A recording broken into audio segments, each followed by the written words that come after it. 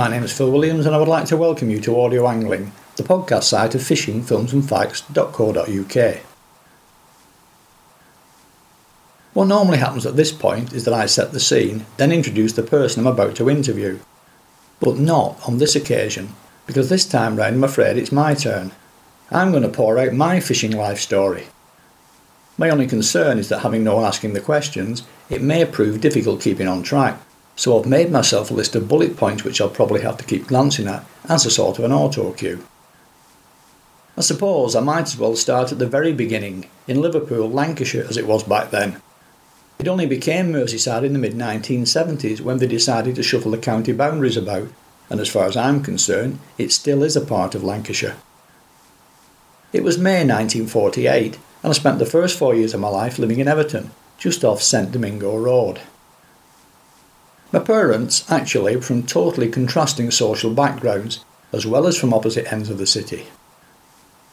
My mother's side were quite well to do and lived in a nice house at Garston with its own private air raid shelter, which I can vaguely remember playing in. During the war, she worked at either a munitions or an aircraft factory. I can't quite remember which. But women had to do that sort of thing back then, what with all the men away fighting. In contrast, my dad was a raggy-arse kid from the tough end of town, just off Scotland Road. They met in 1946, just after he'd arrived back from Special Forces duties in India and Burma. He'd started life in the King's Own Regiment, but eventually ended up as a member of General Wingate's Chindits, one of 1,100 men sent in by glider behind Japanese lines over the 5th and 6th of March 1944 to set up the Broadway jungle airstrip, then melt away into the forest to harass the Japanese supply lines. Fortunately for him, and obviously for me as well, he was one of only 55 of the original 1,100 to make it back. Despite being a townie, he and the rest of them very quickly adapted to surviving off the land, which was something I would ultimately become interested in. He was also, by all accounts, comfortable in the jungle. Again, something I've tried when fishing both in South America and Southeast Asia. The earliest recollection I have of me trying fishing is a small black and white photograph I found at my dad's place when we were sorting it out after he'd died. It was taken on Brixham Harbour Wall, showing the both of us holding up some mackerel stood in the pouring rain. Someone had scribbled on the back of it 1952, so if that date's right, I'd be around the age of 4. It was also around that time that my parents decided that we should leave Liverpool. This was a real jump from the frying pan into the fire, because we swapped the hustle and bustle of the city for a single row of terraced houses out in the wilds, literally miles from anywhere, at a place called Stormy Corner. Probably due to its isolated location as much as any post-war austerity, it was primitive there to say the least. The house was still on gas lights with pull chains and mantles, and outside, I'm afraid, it was the old non-style flushing toilet. But electricity must have been available at some point because one of the neighbours had a tiny valve-driven flickering black and white TV. I remember all the kids, me included, queuing up at his door at 5 o'clock to watch Children's Hour. Otherwise we spent our time roaming the fields which stretched in all directions, or playing in the nearby River Tord. Like most of the neighbours, we also kept chickens and had rabbits. A complete contrast to those first few years in Liverpool. A real country upbringing. The majority of the kids went to Endowed School in Old Skelmersdale village. I can still picture it now. We'd all gather up in the mornings to walk the couple of miles in each direction on our own, regardless of the weather. All except one family that went to a Catholic school. The church arranged a taxi for them to pick them up and drop them off. So yeah, it was primitive, but despite all that, a very enjoyable upbringing nonetheless. Back then, Skelmersdale wasn't an overspill town for Merseyside, with thousands of featureless houses built around countless traffic islands. I guess this was also a time when finding work to support a wife and 3 kids would have been difficult for my dad, because he ended up taking a job at Leyland Motors, which he would travel to every day on an old motorbike and sidecar, which from memory was forever breaking down. I remember him taking us to a kids' Christmas party once in Leyland and breaking down in the snow somewhere out in the wilds on the way back in the pitch dark, absolutely miles from anywhere. Obviously, he'd no other option but to leave us and go off on foot to get help. Then, when I was about 8, we moved to a council house in Leyland so that he could be nearer to his work, and that, sadly, marked the end of our hillbilly lifestyle. Fortunately, council house building in Leyland at the time was still only just about getting underway, so there were still open spaces nearby to roam around in. But it wasn't the same as living at Stormy Corner. Obviously, it was a very different era back then. Kids were expected to play out unattended and not be ferried around by worried parents, or be stuck inside behind some games console, completely devoid of social skills. All through my secondary school years, I was out and about camping, fishing and shooting, even bird nesting, which you wouldn't dream of encouraging people to do these days. But life was very much simpler back then, and refreshingly, far less PC. And while I wasn't exactly thick, because I regularly played truant and was just not interested in schoolwork, unsurprisingly, I managed to fail pretty much everything they ever put in front of me, which just goes to show that you have to want to learn, as I would demonstrate later. But despite not liking school or wanting anything to do with it, I was somehow persuaded to do my Duke of Edinburgh's award. It was probably the fact that it put my fishing on more of a formal footing that sold it to me, though I suppose you don't consciously think that way at the age of 14. I was still mainly farm pond fishing at the time, though we would occasionally cycle 20 miles to St Michael's on Wyre to camp on the riverbank and fish overnight for flounders and eels. And by this time, my dad had a car, which meant we could have a summer holiday, which for many years meant camping in an old ex-army tent at Benwick Bay on Anglesey, which is where I got my first taste of small boat fishing. There was an old boy who had rowing boats in a small creek just below the site which you could rent by the hour, providing there were no white horses on the sea, which was his cut-off point. These were probably about 10 feet in length, with nothing inside them except for an anchor and a pair of oars. I shudder now at the thoughts of some of the things we did back then. Health and safety was nowhere to be seen. I mean, imagine allowing young kids to hire a small rowing boat, then head out to sea with absolutely no idea whatsoever of what they were doing or where they were going. But we did. And we caught fish.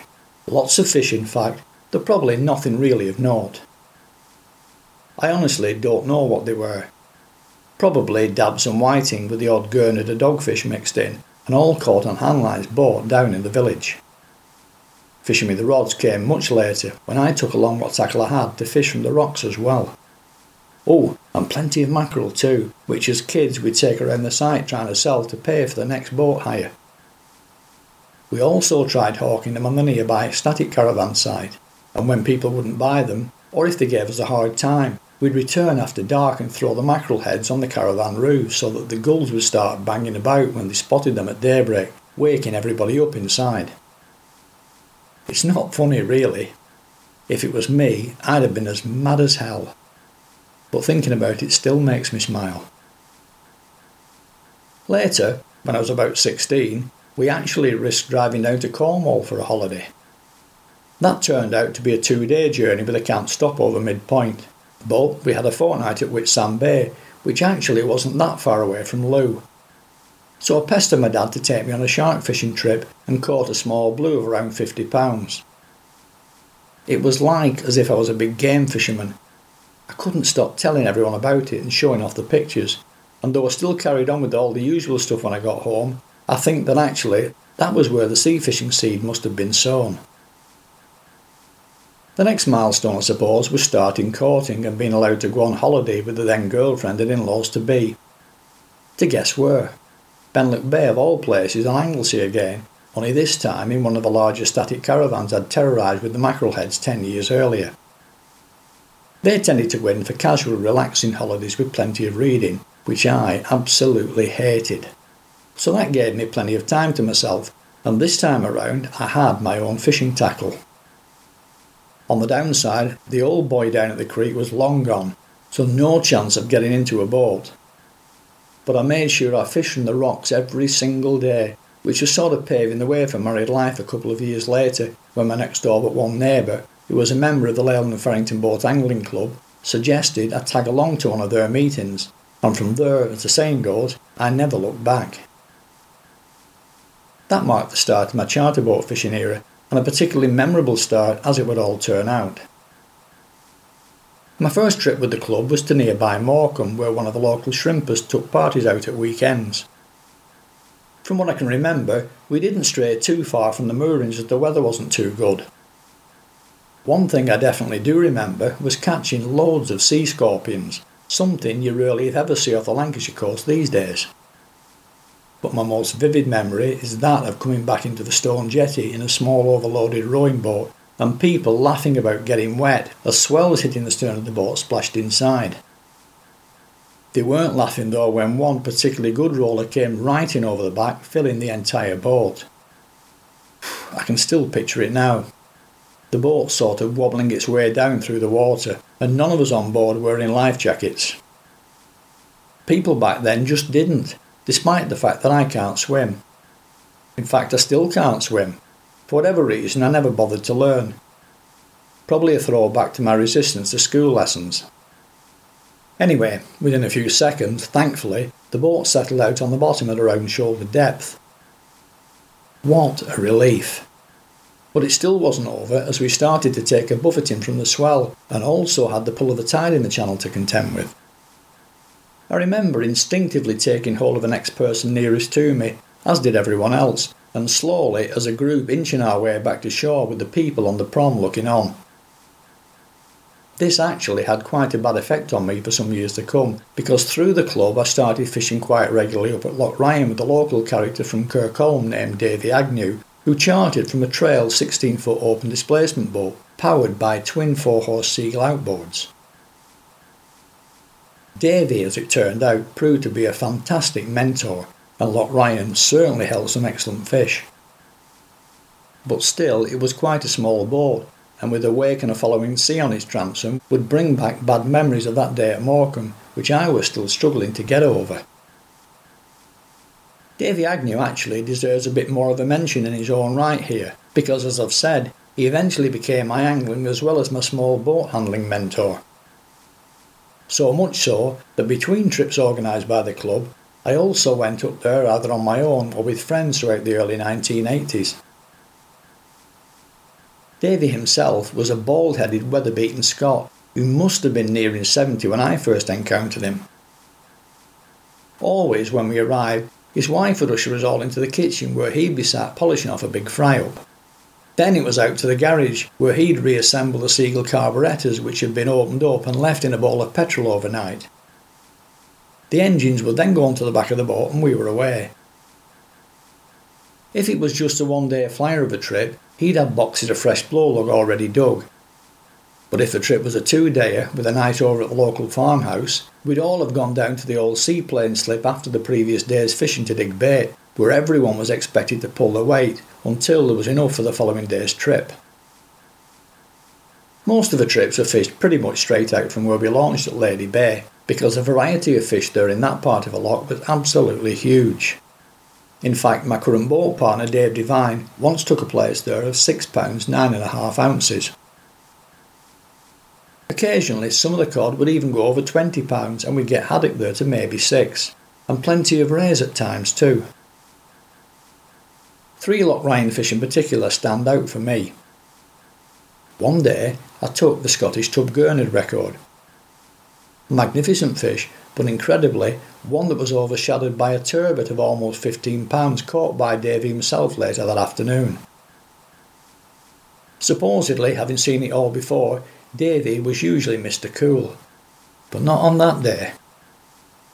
As soon as the fish broke surface and he realised what it was, he set about wildly slashing at it with the gaff, breaking his own line in the process. Fortunately, having already fallen off the gaff once, it laid there on the surface stunned for just long enough for Davy to get in one last successful shot. I personally was happy enough with the gurnard, which along with the turbot, I took down to the sports shop in Stranraer for official weighing. The following year, again with Davy, I was back at the sports shop with a new British, Scottish and European spotted ray record. The boat that Davy had was a clinker-built Mackay Viking from Ayr. When I later fished over the Isle of Arran with Neil McLean, he had the same boat in fiberglass built by the same people, and both were excellent sea boats.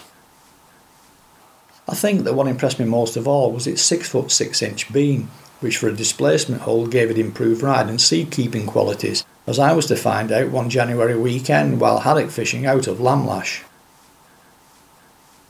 On the Saturday morning, we'd motored up the southern channel along the side of Hawley Island in quite a bumpy sea. Around the other side of the island though, it was sheltered and absolutely flat calm, and we took quite a good bag of cod and haddock. For those that don't know, besides being good eating, haddock are fantastic fighting fish. The problem is that they have very soft lips, which can easily tear from the hook if you pull too hard and don't use a landing net. We were catching them weighing between 5 and 6 pounds apiece.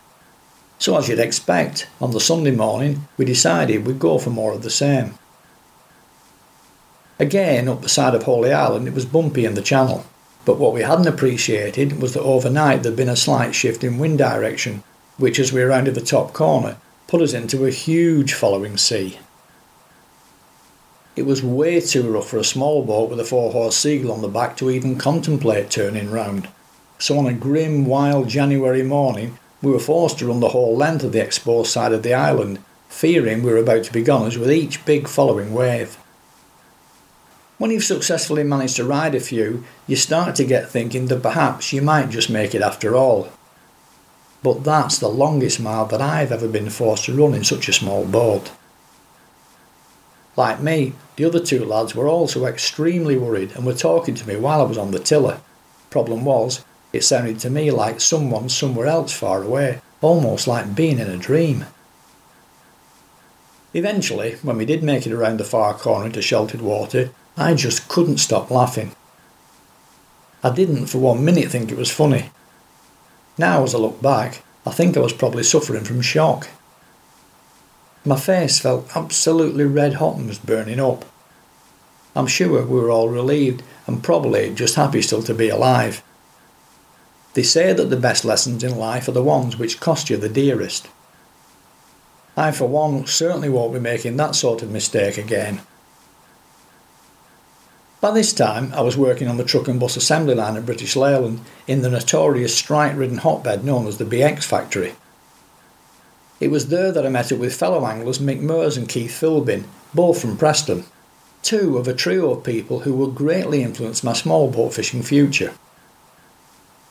Mickey Mears was already doing his own thing from a 16-foot pebble, while Keith was in the process of building a 16-foot displacement boat in his garage.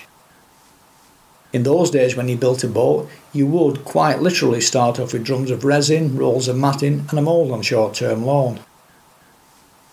Obviously a great way of understanding how boats are put together, particularly when it comes to the assembly and kitting out, which I've done on a number of occasions with boats of increasing complexity over the years. In the winter, we'd all fish off Cleverleys and Rossall. This was the start of the Filecourt's famous jumbo cod era. But in the summer, Mick used to camp every weekend at Biggar Village on Walney Island and put the boat in at Ernsey Bay to fish for plaice. By today's standards, it's hard to believe the quality of the plaice fishing during the 1970s and early 80s. Not only the numbers, but also some very good fish mixed in amongst them too. For example, after digging blowlog on the beach at low tide, then trailing over to Ernsey to launch and motor out to the mark, by the time high water arrived, on one day we boated over 530 flatties. Some obviously were going to be dabs, and probably there would have been an odd flounder mixed in amongst them too, but the majority were plaice, many of which ran between 2 and 3 pounds. It was absolutely incredible.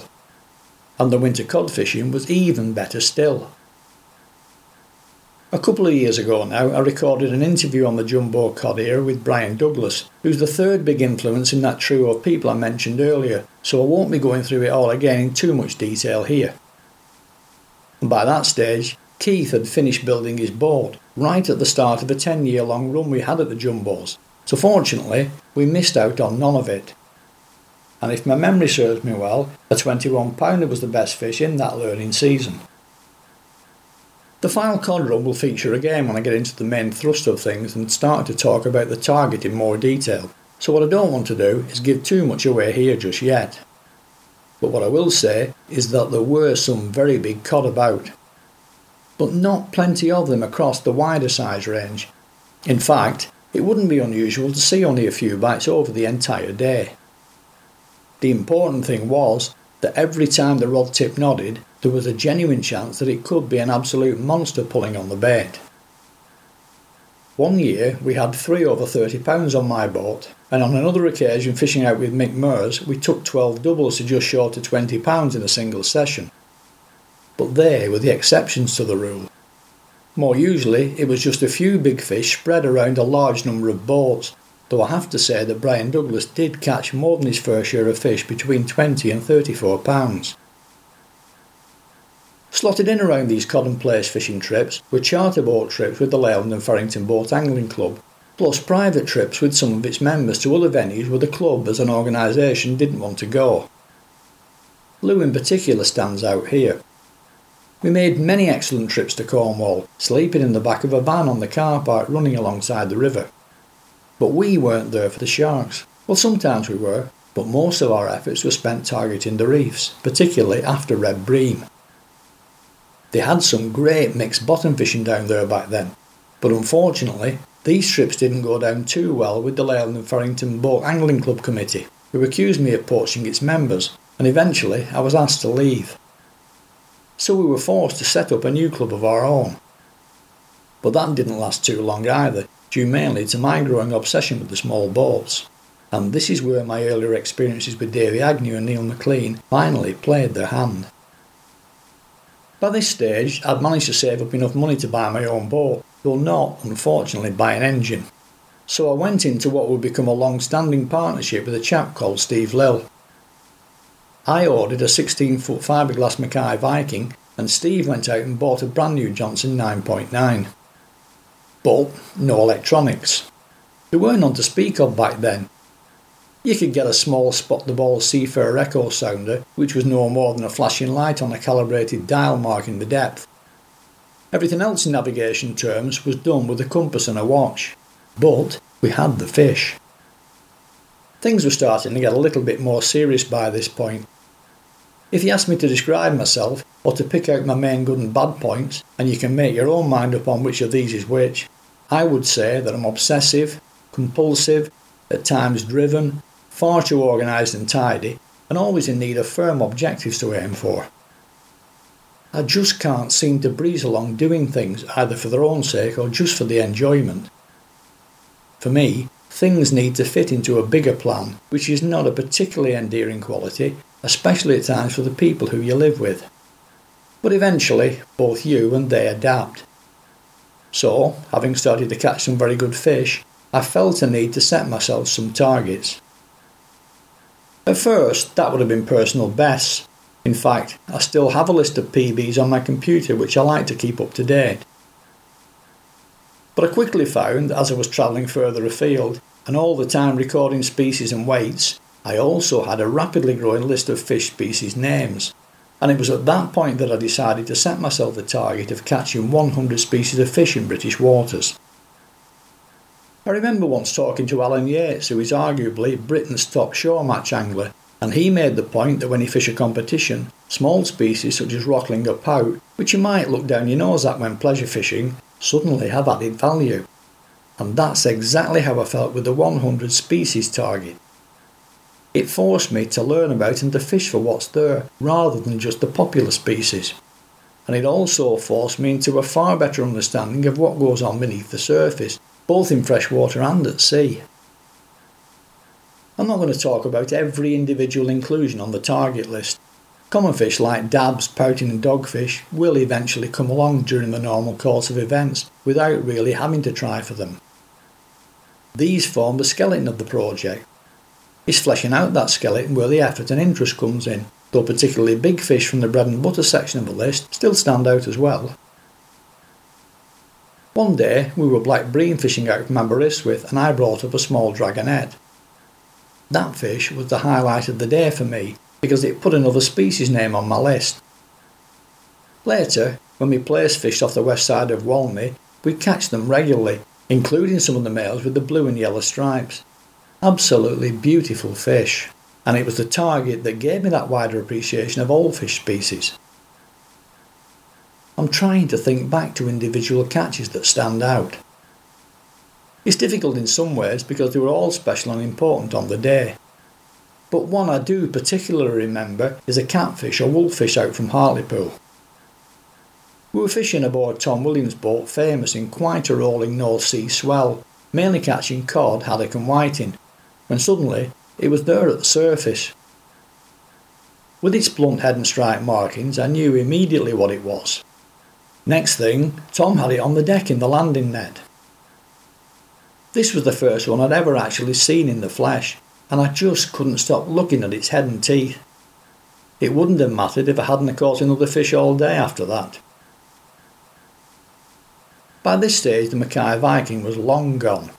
I progressed through a CJR with a 35 horse Evinrude on the back as my first ever planing boat, which I didn't particularly like because it was so small and noisy, to a 15-foot Sea Hog Shorty with the same engine transferred across.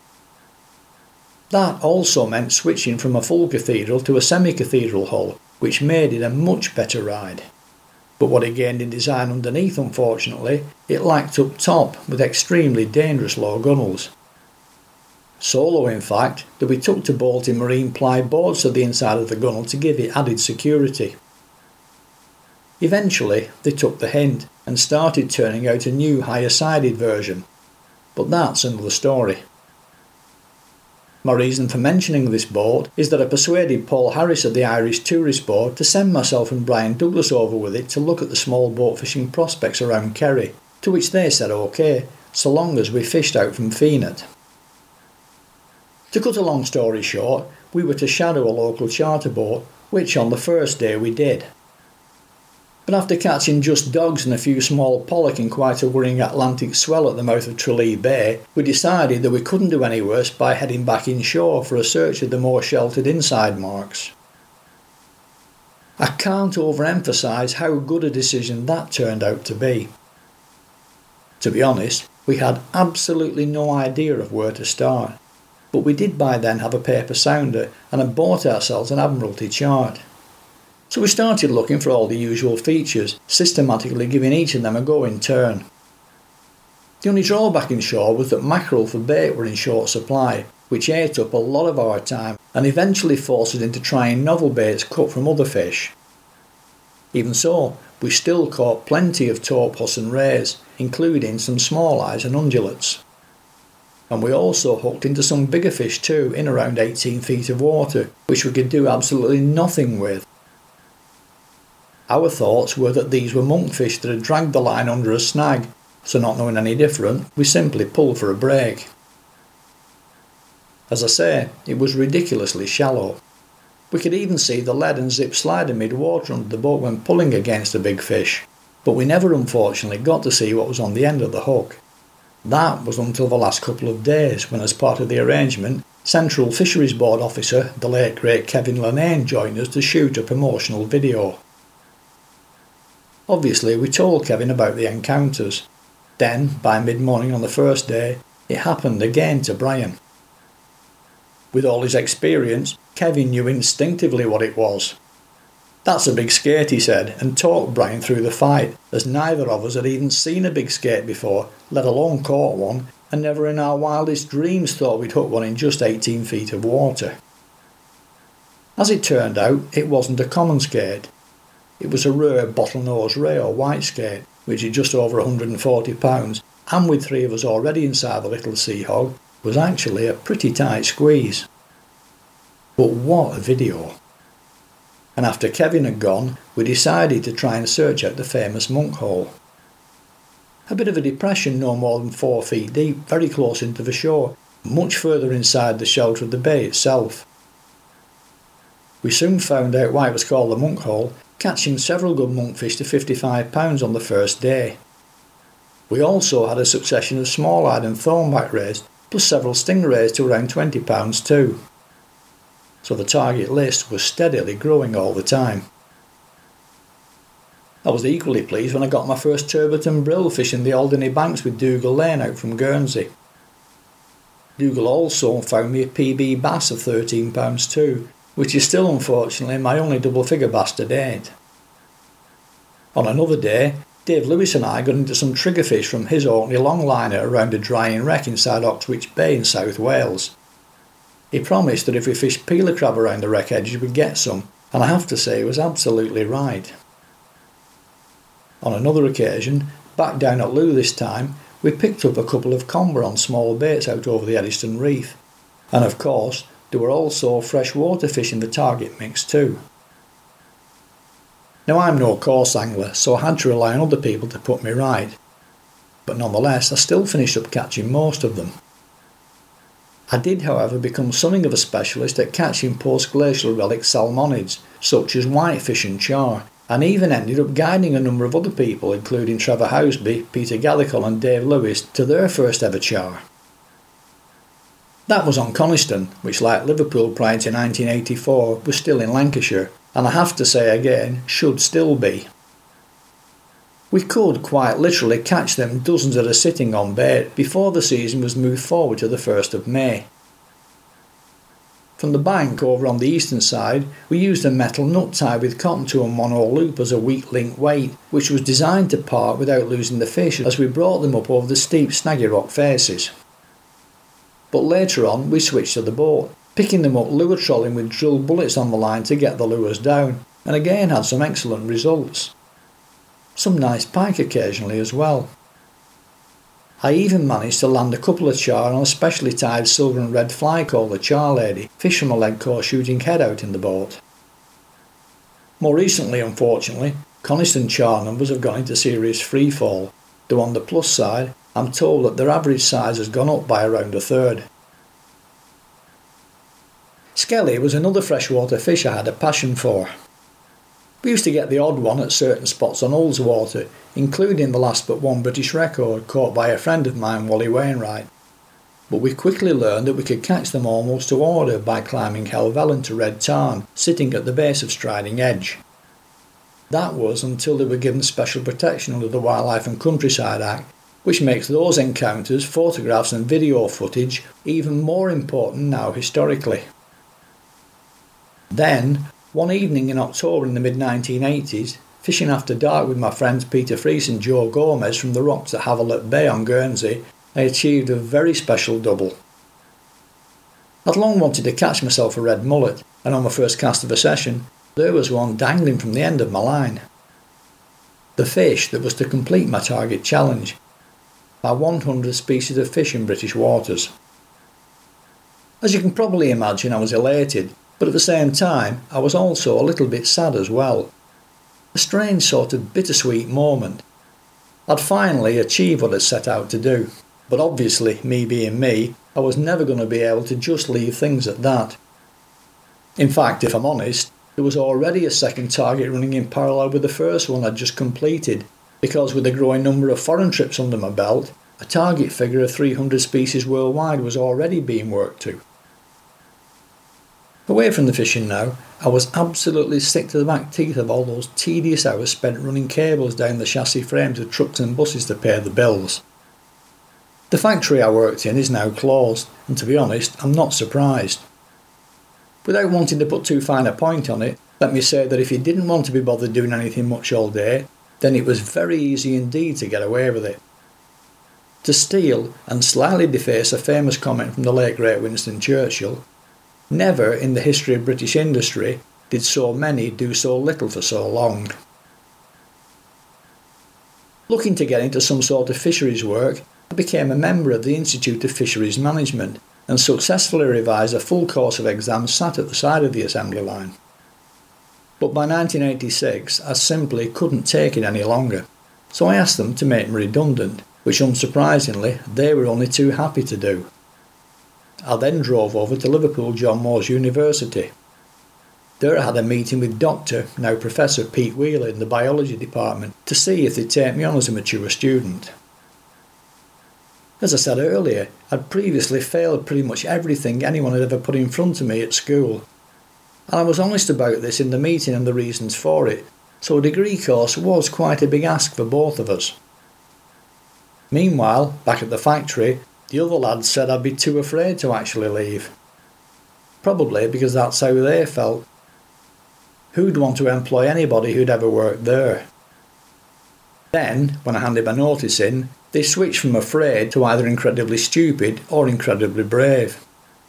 Stupid, maybe, but in all honesty, it would have taken a far greater act of bravery to have stayed put and slowly vegetated there in the BX factory. So all credit then to Pete Wheeler. He said that if I was willing to work and give it a go, he was prepared to take a chance on me, knowing that with no job and a young family, I really had no other choice than to knuckle down. So I was duly enrolled as the first of the 1986 intake for BSc Biology in the March of that year, which for me was excellent timing, as it gave me the rest of the summer off up until October to do nothing other than fish. But what it also gave me was time to think and to plan, and it was during that time that I set myself a whole new target aim. The original 100 UK fish remained part of it, as did the 300 species worldwide, both of which have long since been achieved. But to those I also added a double-figure wild trout, one freshwater fish over £100, one fish in excess of £200 from my own trail boat, one shore-caught fish topping £200, one fish from anywhere topping £1,000, and one inclusion each in the British, European and world record lists. And after I got the first year of my degree course out of the way, which believe me without any support or A-levels is not something you'd wish on anybody, suddenly feeling invincible, I also decided to add a fisheries-based PhD to the target list as well. What I'd like to say at this point is that as it stands here in spring 2013, in terms of achievement, it's still incomplete, and if I'm honest, will probably never be completed. That doesn't concern me. What I don't want is to have to start adding more elements to keep the thing going like I did when I caught my 100th species of fish. But it's close, painfully close. The 100 UK species list currently stands at 112, so that's that one ticked off. The global total is 313, again ticked off, though these days I've pretty much stopped counting. Catching a fish in excess of £200 from your own small boat, now that's potentially easy, but at the same time also potentially quite difficult, a statement which, while it might sound contradictory, can actually make sense. This, realistically, is going to be another home waters project. You could theoretically trail your own boat abroad, but where is there within realistic trailing range that can offer bigger fish that we can trail to in Britain or the Irish Republic? So then you start looking at the likely candidates. Steve Mills, for example, took the thresher shark record of £323 from a trail boat, but threshers unfortunately still are and always were very rare fish. Graham Pullen has also hooked up some huge poor beagles from a dinghy. He and I once brought one of £170 on board, and believe me, that's about as big a lump with teeth as you'd ever want in such a confined space. And with the law as it stands, preventing poor beagles from being brought ashore, you'd never be able to weigh the thing effectively anyway, so that rules that one out. Blue sharks of that size are also thin on the ground, and makos of any size are even rarer still. So the potential candidates list is shrinking by the minute, which is where the degree of difficulty I mentioned comes in. But as a counter to that, the one species left which could crack the double ton is probably the most angler-friendly big fish you could ever wish to encounter, that being the common skate. Double ton common skate are not overcommon, but nor are they mega rare. But most important of all, when you do get one inside a small boat, it isn't going to wreck the place. The one big problem, because of the shape, weight and sliminess, is getting them back out over the side again afterwards. But if you work a piece of tarpaulin or fishnet underneath them, which you can then lift from the corners, it usually isn't too bad. The day in question for my fish saw myself, Charlie Pitchers and Dave Devine anchored up in our Warrior 165 in around 550 feet of water on a beautiful flat calm day in the Firth of Lorne, just as the tide was easing nicely away. Charlie hadn't caught a big skate before, so when my rod tip registered the first interest, I asked if he'd like to take it, which he did. A strange fish, that one. It had absolutely no tail at all. From the weight estimation chart, which everybody up there uses for immediate catch and release, if my memory serves me well, it came out at something like £179. Dave was on next with an even bigger fish at 204, but unfortunately we somehow managed to break one of the gaff heads on that particular fish. So when my turn came around, because we had only the one gaff left, I decided to try to solo it. Getting it up and the gaff stuck into the leading edge of its wing was straightforward enough, but dragging it over the side on my own was completely another matter. In the end, I had to have a couple of attempts, and even then felt like I was going to burst a blood vessel. Still, I made it in the end, with another fish coming out of the estimation formula at 204. Next big fish was getting a 200-pounder from the shore. Now this can be a much more difficult proposition, particularly if, like me, you're not a shore fisherman in the first place. But no matter. Again, if you do your homework and go to the right place at the right time, it isn't that far out of the question either. That right place turned out to be Namibia in February 1999, which, as it's in the southern hemisphere, was late summer. It's a weird place, Namibia. A desert country with the Namib reputedly being one of the hottest places on earth. Yet down on the shore, and for around a half a mile inland, it can at times feel freezing cold.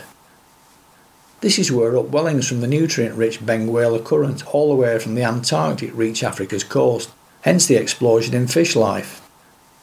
But what it can also do is cause a damp, misty haze over the beach which can shade out the sun, chilling the air.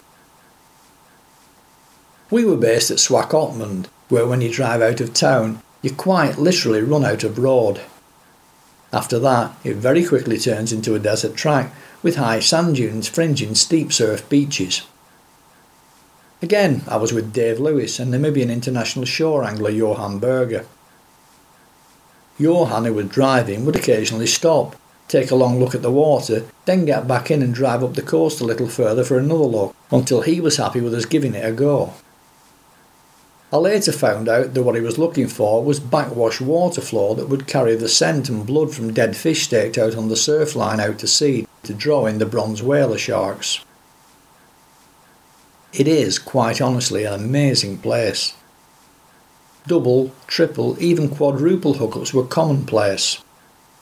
On one occasion, I even counted 7 people into sharks at the same time, all passing rods over and under each other as the fish took off in different directions. In total, we landed and released somewhere close to 90 sharks for a total weight of £15,000 over 5 days. That's a staggering £3,000 of fish a day, and from the beach. But it wasn't until the very last afternoon when I decided to use my own UK beach gear instead of the gear provided that I hooked my biggest fish, which, as with the skate back home, was estimated from a length and girth table, coming out at £212.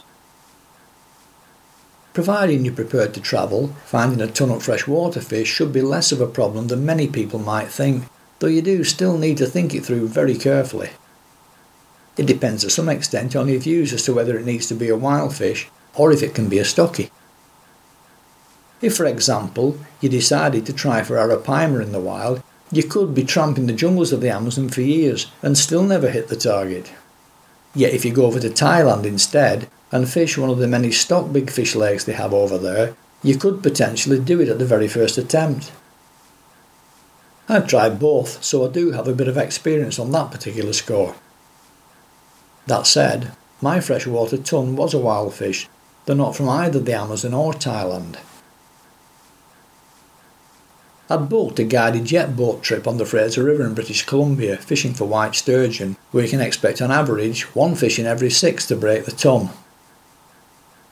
One day, my wife Dawn decided that she'd tag along and also have a go, so we headed first for a little backwater, which had previously held lots of small sturgeon up to around double figures. The idea was to get her one quickly, then head off looking for the bigger fish for me. So to speed things up, the first fish to come along to any rod was hers.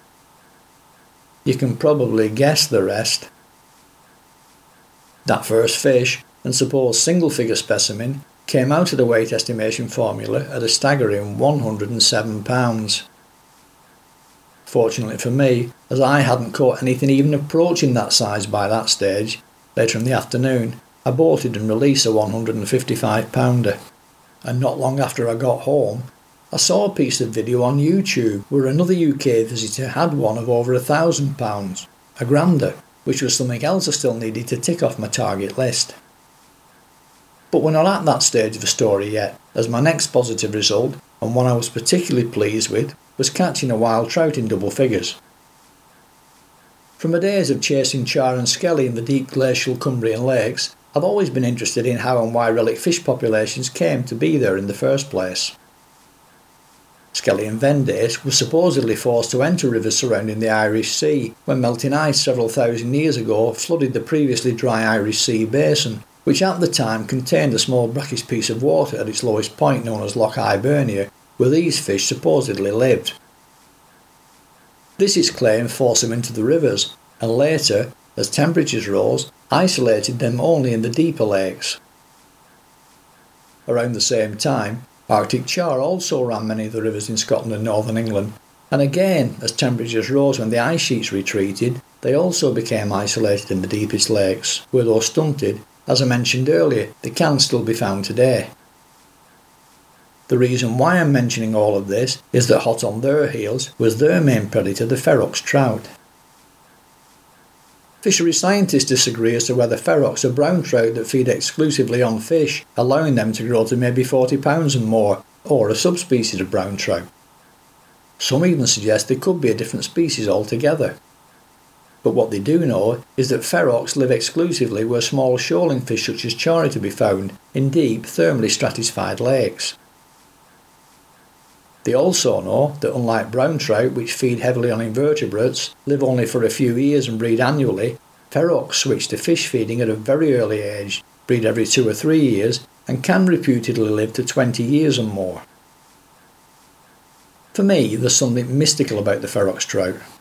So when I got an invite from Malcolm Greenhouse to accompany him to Pitlochry and stay with Ferox 85 co-founder Ron Greer, as you might expect, I absolutely jumped at the chance.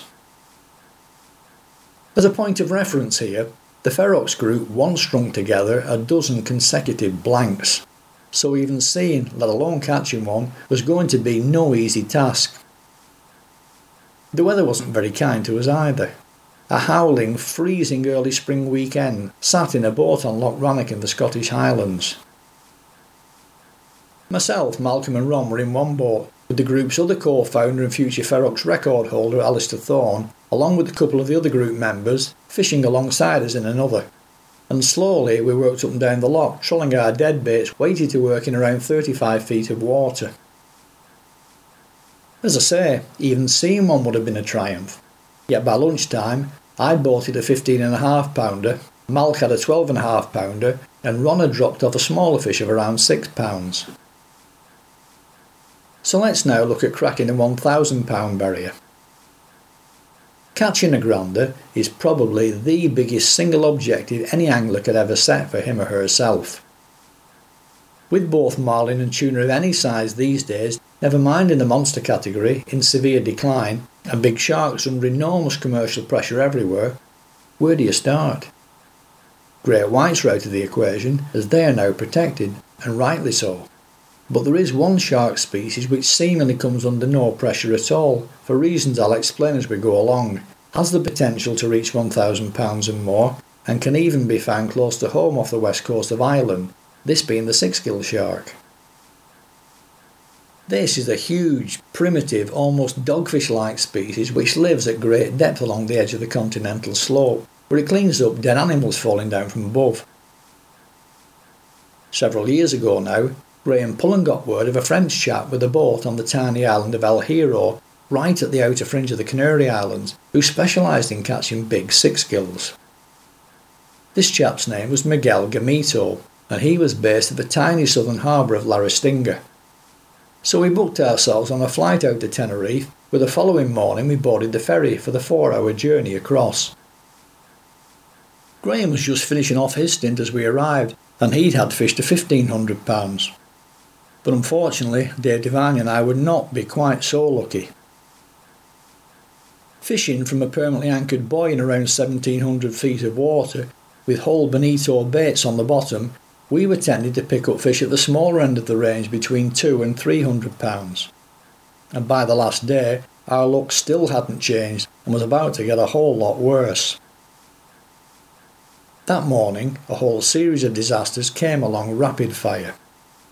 Things like dropped baits, pulled hooks, straightened hooks, and worst of all, a parted line with a big fish on the end as the braid touched the sharp head of a screw sticking out from the diving platform on the stern. Meanwhile, I'd been catching all sorts of weird and wonderful things such as berrics from the bottom, and even that was hard work. So at lunchtime we had a chat with Miguel about maybe moving to another anchored buoy closer into shore to fish for stingrays. Thankfully, he persuaded us to give it one last go, and later that afternoon we each had fish topside of 400 kilos, which is somewhere just in excess of £900. Sadly, not the magical grander, but still the biggest fish that either of us had ever caught. Miguel unfortunately left El Hierro shortly after our visit to relocate at Cape Verde and concentrate on the marlin. But it is still possible to catch six gills elsewhere in the world, with Ascension Island supposedly being at the top of the list, though let's not forget Ireland's Carriga Halt inside the Shannon estuary. So the target looks like it will ultimately defeat me, though I have to say I gave it my best shot. But we're still not finished yet. Let's not forget the record fish. That spotted ray I mentioned earlier with Davy Agnew from Loch Ryan took care of the Scottish, British and European records very nicely all in one hit. I also had the thin lip mullet record, though I didn't claim it, as my son Ian had one bigger later the same day which he did successfully claim. On another occasion, while I was fishing with Ian Burrett under the cliffs of the Mull of Galloway, I caught a Ballan wrasse of 5 pounds 10 ounces, which was well over the then Scottish record. Ian operates a policy on his boat of everything, records included, going back. If you don't like it, he tells people straight, don't book. I'd already seen him put several fly caught world pollock records back early that day, so I already knew what the script would be with this fish. But we did manage to weigh and photograph it in the boat. Then we put it back still on the hook to get the whole thing on video, including the release. And guess what? It got away. Not that it mattered. As I've explained, I had no intention of making a claim anyway. Actually, it was those world record pollock taken on fly by Alan Hetherington aboard Ian's boat that persuaded me to give fly fishing at sea another go myself. Previously, I'd only ever caught small bass and mackerel on the fly, but I took along some fly tackle to Northern Ireland for a trip aboard Hamish Curry's 30-foot rib Predator out from Cushendall, where we spent a couple of hours drifting close to some salmon cages out in the bay. By all accounts, pellets dropping through the mesh at feeding time would gather up huge shoals of coalfish, some of which went well into double figures. So we tried using the pellets to draw the fish up, but soon found that the boat was drifting away from the feeding ball too quickly in the tide. On top of that, IGFA rules state that loose feeding is not allowed where world records are concerned.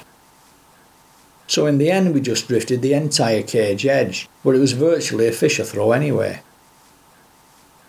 Some of the fish quite literally smashed my 4kg tippet like cotton. But I did manage to hold on to a few of the smaller fish, and in the end was successfully able to make a 4kg tippet claim with a fish of 4 pounds 4 ounces. That just leaves my PhD. What I did there was persuade my employers at the Environment Agency to fund me through 7 years of research, which they agreed to do, providing there were potential benefits in it for them. My background is evolutionary science, whereas the Environment Agency is more concerned with aquatic and environmental projects. I actually started work for them at a hatchery experimenting in the mass breeding of coarse fish species, supposedly as a quick fix for restocking rivers after major pollution incidents. Later, I moved to the water quality side of things, where I was involved in the clean-up of the River Mersey and preparing prosecution cases for court. That court work actually nudged me towards becoming a magistrate, but again, that's another story. So the EA agreed to fund my research, in which I needed to have an evolutionary element and they needed an environmental outcome, which was eventually satisfied through a phenomenon known as fluctuating asymmetry. Briefly, environmental stress can be a driver for evolutionary change, but not always. I was curious to see if small-scale physical changes brought about by pollution stress were heritable, which, as it turns out, they're not. On the other side of the coin, loss of symmetry between traits on the left and right-hand side of the body brought about by pollution stress were found to mirror the levels of pollution triggering them. In a nutshell, if you brought me a sample of sticklebacks, which for several important reasons were my study species, I should be able to tell you the water quality issues affecting their lives without chemically sampling the water. In addition to that, I should also be able to pick up on chronic pollution issues up to 3 years old that had since been rectified and therefore again could not be chemically sampled. Anyone interested in the project can read the full thesis, either from the internet or from Liverpool University Library. So that more or less sums up the actual target project itself. In addition to the fish I've already mentioned as vital components of what I was trying to achieve, just to wind things up, I would also like to briefly mention a few other fish which for various reasons stick in my mind. It's a bit of a ragbag bunch, but all good fish nonetheless. I mentioned earlier the red mullet from the rocks at Guernsey, which for me was particularly special because while it was my 100th fish, I also very much wanted to catch one anyway. Skelly and ferox trout were two other species I felt pretty pleased with myself for catching. And continuing on with the special catches theme was catching a payara in the Amazon. If you don't know what a payara is, and most people won't, then you must take a look at pictures of one on the internet to appreciate its full visual impact. It's a silver, almost salmon-shaped fish with huge eyes and two bottom jaw fangs potentially up to a couple of inches in height, which fit into holes in the top of its skull when its mouth is closed. In South America, they also call them devilfish. You find them on the edge of fast water, where they tend to hang around picking off prey fish washing through out of control. Several had been taken during my visit, but right up until the last morning, all of them had somehow managed to avoid my lures. This actually was the main objective behind the visit, so catching a 17-pounder an hour or so before we were due to pack up, followed by an 80-mile boat trip back to Puerto Maldonado, I can tell you was both a highlight and a relief. Still in Central and South America, the roosterfish was another spectacular species on the target list. Again, if you don't know what I'm talking about, look one up on the internet. Besides being great fighters, they're also absolutely amazing looking fish. You catch them mainly from boats close up to where the huge rollers start breaking on the steeper beaches over on the Pacific side, so it can be real heart in the mouth stuff, judging the boat's position in relation to the breaking crests. Mine was only a very small fish, but again, a catch I will always treasure. Skipping back to the Amazon for just a moment, that's also where I caught two of my weirdest fish. Despite the fact that we were nearly 4,000 miles from the sea, we were still catching stingrays. But I have to say that an electric eel without doubt takes the oddball prize.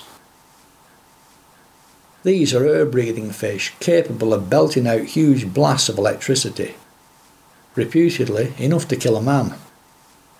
Yet despite that, though not particularly thinking about electric eels, we were stood in the water on a gravel bar casting our baits into an adjacent deep pool. When it first started coming in with its long greenish-yellow body snaking across the surface, the local Indian guide legged it, thinking it was an anaconda. But I suppose in many ways it was potentially even worse than that. Fortunately, it must have discharged itself out in the deeper water when it first realised it was in trouble. Otherwise, I might not have been telling this part of the story here now. As for the fish with the hardest fighting abilities, at sea it has to be the tunas and jacks. Even the small ones fight deep and hard, absolutely every millimetre to the boat. there is actually a freshwater fish which puts up exactly the same style and level of fight. Fishing from a wooden platform on legs over quite deep water on Bung Samran Lake in the centre of Bangkok is where I was given my introduction to this particular fish. We were float fishing grapefruit-sized balls of paste made from rice husk flour and almost instantly hooking up into giant Mekong catfish. Most people think of cats as being bottom-loving predators, but not this particular species. These feed mainly in the upper layers of the water and are strict vegetarians. Thailand actually would be another potential location for cracking the freshwater tongue with either the Mekong cat or the Arapaima. But having struggled with 16 of the things to maybe 60 pounds quite literally one after the other, I'm not sure that the Mekong cat is the species I would choose. I was absolutely knackered. One final thing I suppose I should mention too is the angling journalistic side of things, particularly as it both directly as well as indirectly led to many of the catches I've previously described. Ever since the early 1970s, I've always had at least one magazine I could call home. When I think back, at some stage or other, I've probably even worked for all of them. Unfortunately, many are now long since gone. On the sea angling scene, those still with us include Boat Fishing Monthly, Sea Angler and Improve Your Sea Fishing. But I've also done stuff in many of the other sister mags too, such as Trout and Salmon, and probably also Trout Fisherman, though I'm not 100% sure on that last one. The articles themselves probably run into many hundreds, possibly even thousands. I was responsible, for example, for the first ever UK fishing article fully illustrated with digital pictures, and later on, just to show it could be done, I illustrated another using a mobile phone camera, which were not as good back then as they are today. There have also been books as well, but I knocked all of that lot on the head when I retired in 2012, preferring to concentrate on my website Fishing Films and Facts, which hosts articles, videos and audio podcasts. And if I'm honest, it's the audio angling podcasts now that are my main interest. What I'd like to do is to interview as many people as I can who've made actual contributions to both angling and its history. Unfortunately, all too often, people who belong in that category grow old and slip off the radar, with the opportunity of having them tell their own story lost forever. So in that sense, the audio angling archive of the site is grabbing some of that history before it gets lost, and in that respect I've already had quite a bit of success. I managed to interview Clive Gammon, for example, just before he passed away. Also, the late Bill Pashby, who was on the oars of a small rowing boat dropped from a mothership out from Scarborough, fishing for giant tunny back in the 1940s and 50s. Equally important, and still with us at the last roll call, was John Rawle, who invented uptide fishing, and also John McAngus, who was part of the team responsible for stocking Zander into the fens in 1963. Besides going onto my website, these interviews also go to Angling Heritage and to the National Sound Archive in London, where the collection number is C1486. So that, along with Fishing from our Warrior 175, and representing recreational fishing on the North West Inshores Fisheries Conservation Authority, is what I'm mainly up to at the moment. Still involved in angling as much as I ever was, and unfortunately, still one fish short of making the whole target project a complete clean sweep.